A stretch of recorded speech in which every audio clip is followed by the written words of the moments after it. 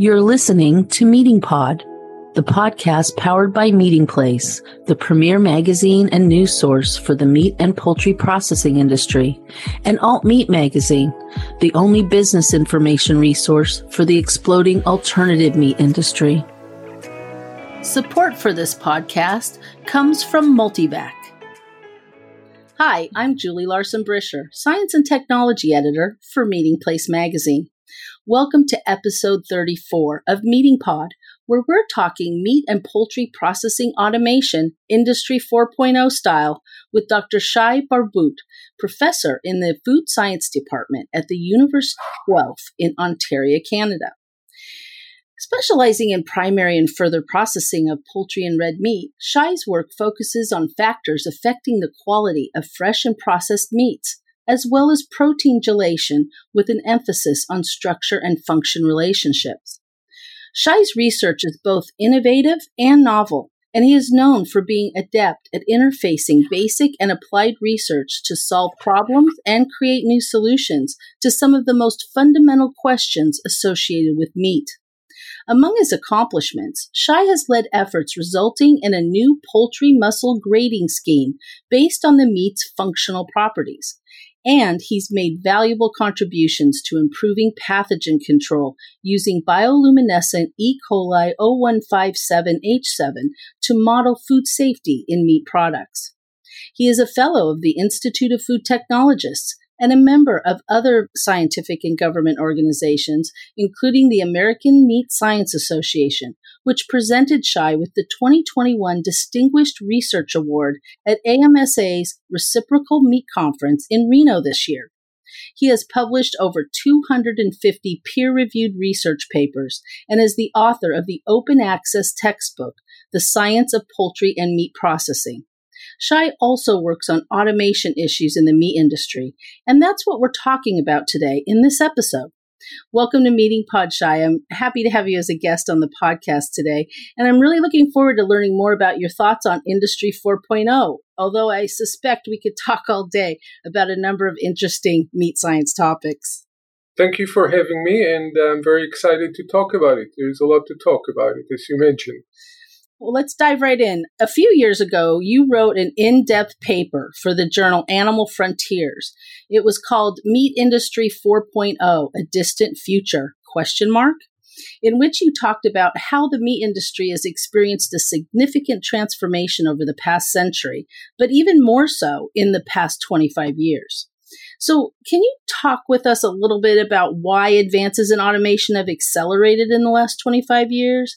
And are new drivers like COVID-19 and labor shortages further hastening the industry's adoption of Industry 4.0? Yeah, so there have been obviously multiple factors that contribute to this. I'll start with one of them, but it's not necessarily the most important. And maybe I should say it depends also on the geographic location. So one is that everybody knows now with the COVID, there's a shortage of people coming to work or limiting the space in terms of the social distance also in plants. And you all heard about problems in meat plants shutting down because of the COVID problem. So obviously machines, you don't have to keep them 6 feet apart and you don't need to vaccinate them.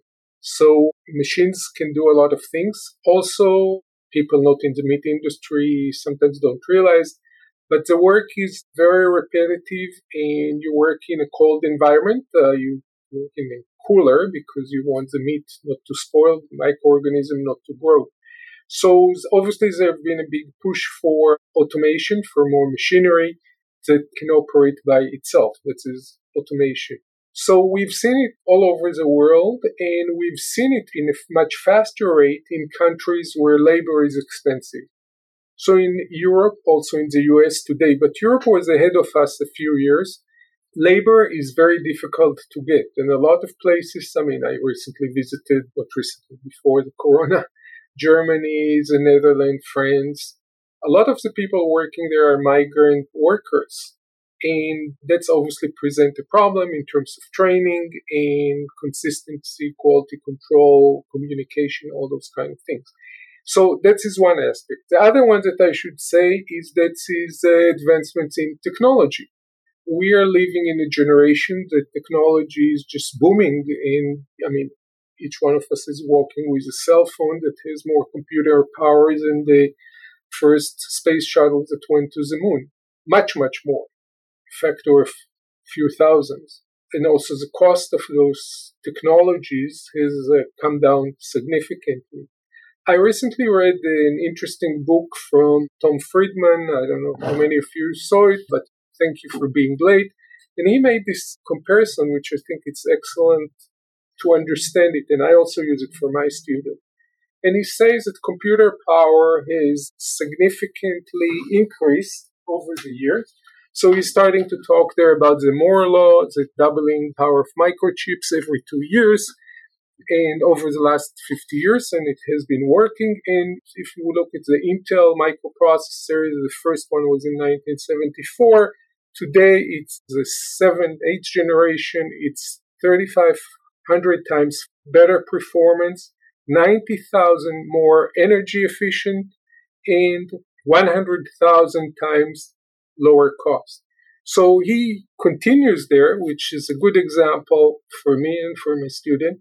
He compared it to the car manufacturing, and he was saying that the Volkswagen Beetle, that was still one of the most mass-produced cars, if it would have the same advancement in terms of since 1974, it will travel at 300,000 miles per hour. It will cost 4 cents, the car, and it will run at 2 million miles per gallon. So obviously, the Moore law, you can't break it for physics, but just to give people the idea, and I think that is a very good thing. So now in the meat plants, we bring TV cameras, machinery, machine vision, robots, and the cost is a fraction of the cost that it used to be 25 years ago. So we are there. A few years ago, I wrote the article with a question mark. Is it distant future? And I believe that today we are. We'll talk more about it, give some more examples later on. Great. Well, and let's talk a little bit about, as you mentioned, the U.S. was a little bit behind Europe. And I think people kind of know that in adopting these digital transformation initiatives that has traditionally gone by the term Industry 4.0. So what do you think are the challenges of automation in the primary processing of meat, and how are advances in automated equipment helping to address these challenges?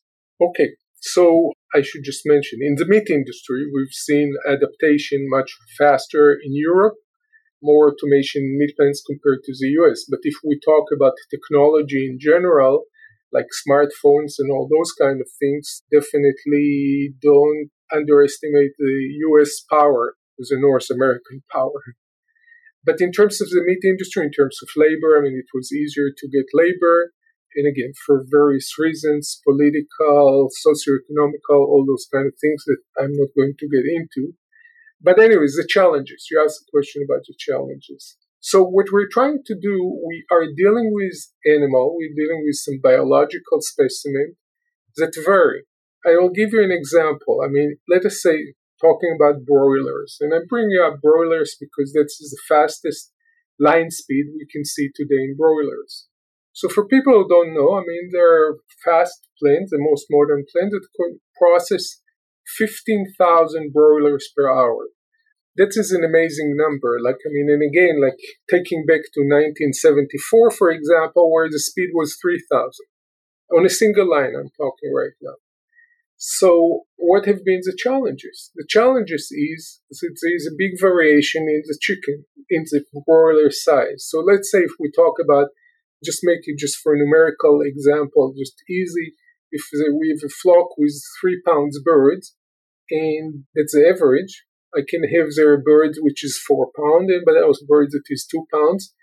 And 2 versus 4, it's 100% difference. So if I design equipment to go to this magnitude or just to cover this range, it's very, very difficult. And that has been a big challenge for us.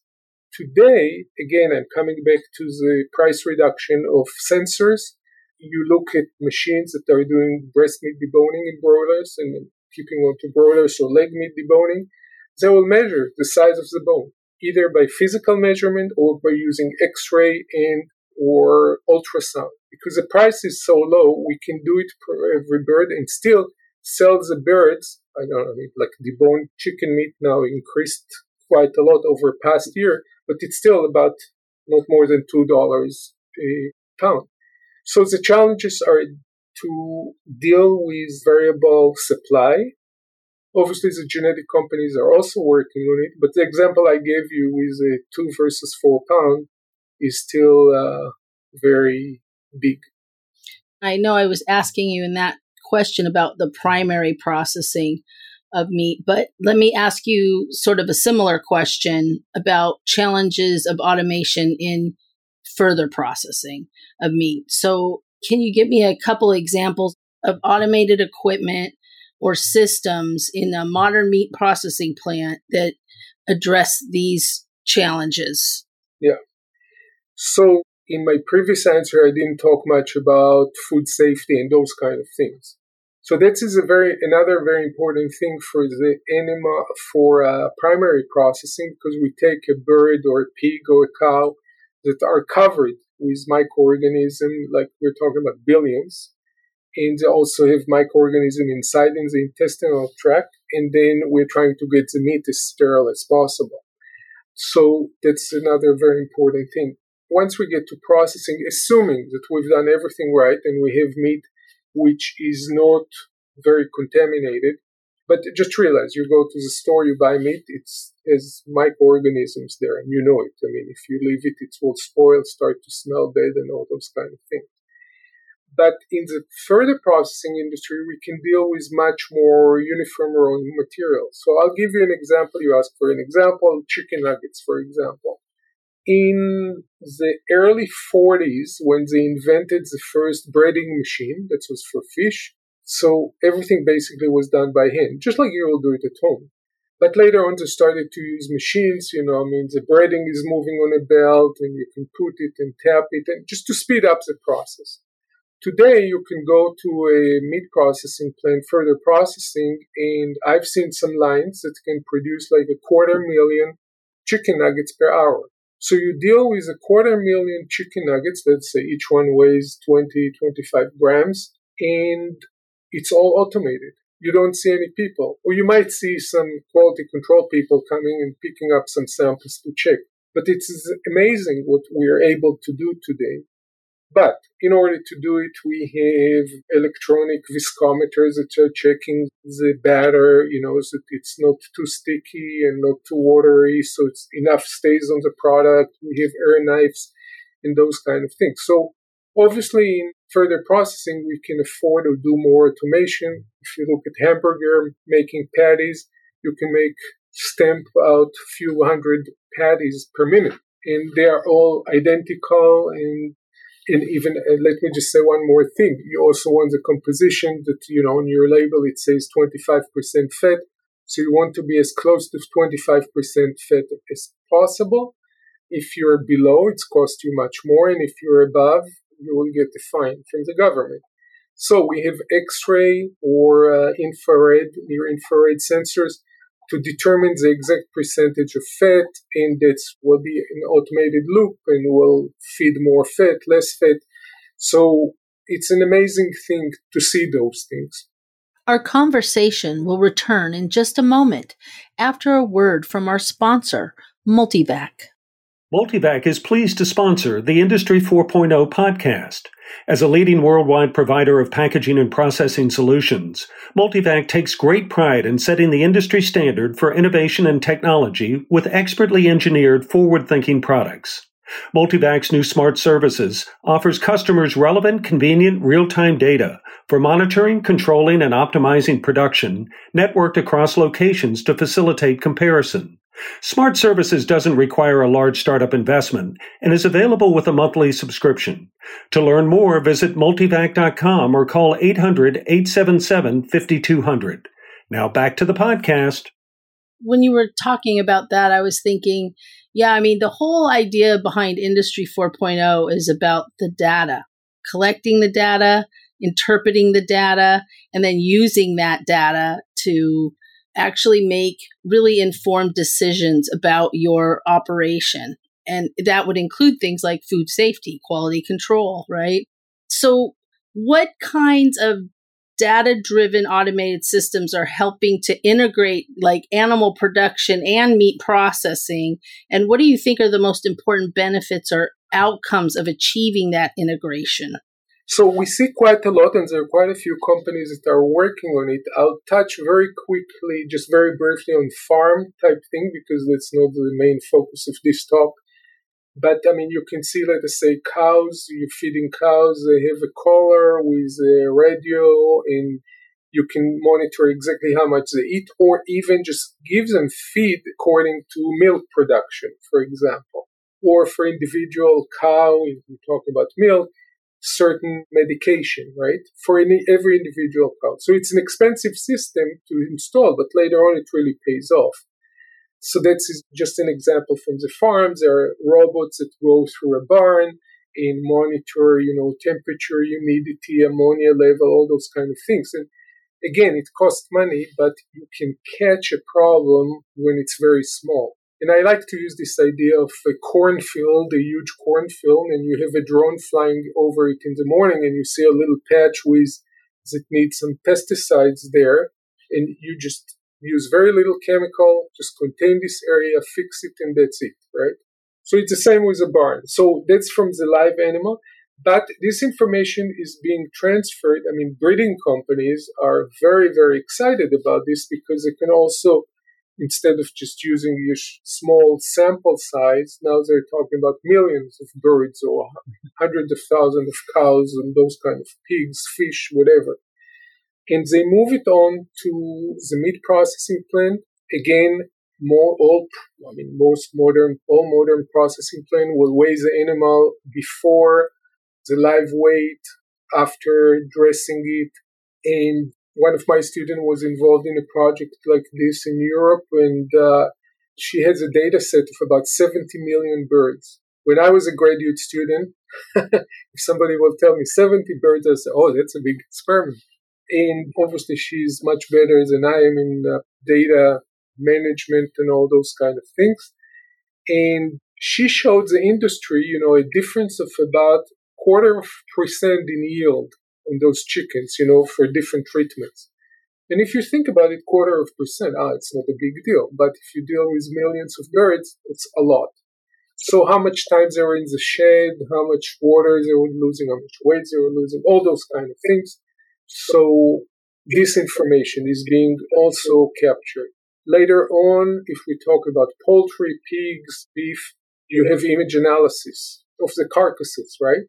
And again, it costs money, but if I can make this selection of birds, for example, and I know just after defeathering, if this bird is going to cut up or to whole bird, I can again gain a lot of money for doing this. In the past, there was an order for, 2,000 pounds of chicken breast meat. So you will take the first birds in the lot and just cut them and trim them.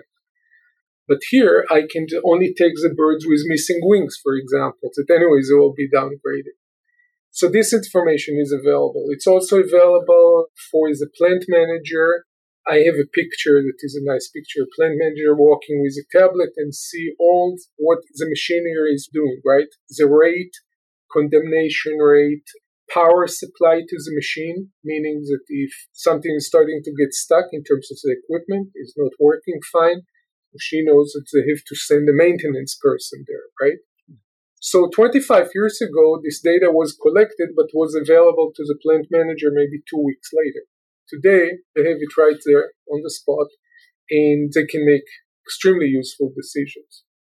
Well, what excites you? What type of automation or Industry 4.0 advances do you think are needed or might be exciting next steps for the industry, and why? For me, what is very exciting to see is all the image analysis that companies are coming up with. And you can see today, I've seen a nice demonstration. I've also seen it in a plant in Australia. Just imagine, a half beef carcass, 6 cameras around it, taking a picture, building in a second, a three-dimensional construction of what is done. Then there is a software program that decide what is the best way to cut it. And you think about it, this program is also hooked up to marketing.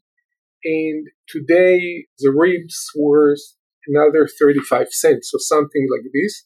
And you can cut it a little bit better and just get a little bit more of the rib cut, right? But when you're dealing in beef production in a facility very fast, one will have 400 animals per hour, that's get a lot of attention.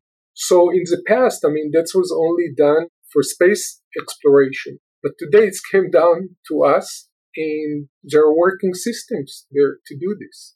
And they're also for cut up. I mentioned before the deboning and whatever. With poultry, one of the things that we got it to work so fast because the animals, the carcasses are fairly small, and we can stretch the wing and just bring the wing, the joint to a stationary saw. In the beef industry, because the animals are so big in pork, we need to take an image by X-ray or whatever and just map the bones, and then we can cut it. We want to cut at the joint. We don't want to cut the bone and to have a lot of bone dust or fractured bones and whatever. So this information that we can image it and later on do the processing, we break down the carcass. For me, it's amazing. And I should also say, it also has to do with a lot of meat science. My training is more in the meat science area, but I do quite a lot of work also on automation. We understand electrical stimulation and how to get the muscle to go down through the rigor mortis faster, those kind of things. But the combination of all those things, and I really have to emphasize it, it's advancements in engineering. I talked about cameras and whatever, but it's also in meat science, veterinary science, nutrition, all those kind of things, food safety. All of a sudden you see everything comes together. People gather data about all those things. You can monitor the amount of E. coli in your herd and later on, or salmonella, and decide this flock is salmonella positive. I'll process it at the end of the day, right? But for this, you need rapid test. We talk about COVID and rapid test, but you have a rapid test and you can make the decision in real time. Well, I want to thank you, Shai, for taking the time today to talk to us at Meeting Pod. And listeners, you can download a free copy of Shai's open access textbook, The Science of Poultry and Meat Processing, from poultryandmeatprocessing.com. That's www.poultryandmeatprocessing.com. The 750-page fully illustrated book is available in English, Spanish, and Chinese, and it covers a wide range of areas related to the meat processing industry. You'll find more on automation topics, such as those we've been talking about today, as well as primary and further processing, protein gelation, use of non-meat ingredients, product evaluation, microbiology, HACCP, and byproducts. And please do visit our website at meetingplace.com to access our technical article archives and get more smart manufacturing advice first published in our Industry 4.0 Connect newsletters. Thanks again, Shai, and again, congratulations on your AMSA Distinguished Research Award. I'm looking forward to seeing what kind of research you delve into next. Thank you very much. I enjoyed talking to you, and I hope that the listeners will also enjoy that. And thank you to Multivac for sponsoring today's podcast. Thanks for spending time with Meeting Pod today. Remember to tune in on Mondays and get the inside track on the people and processes that power the protein supply. Be sure to subscribe to Meeting Pod on Spotify, Apple Podcasts, or wherever you get your podcasts. And follow Meeting Place and AltMeat magazines on social media, or visit our websites at meetingplace.com and alt-meat.net.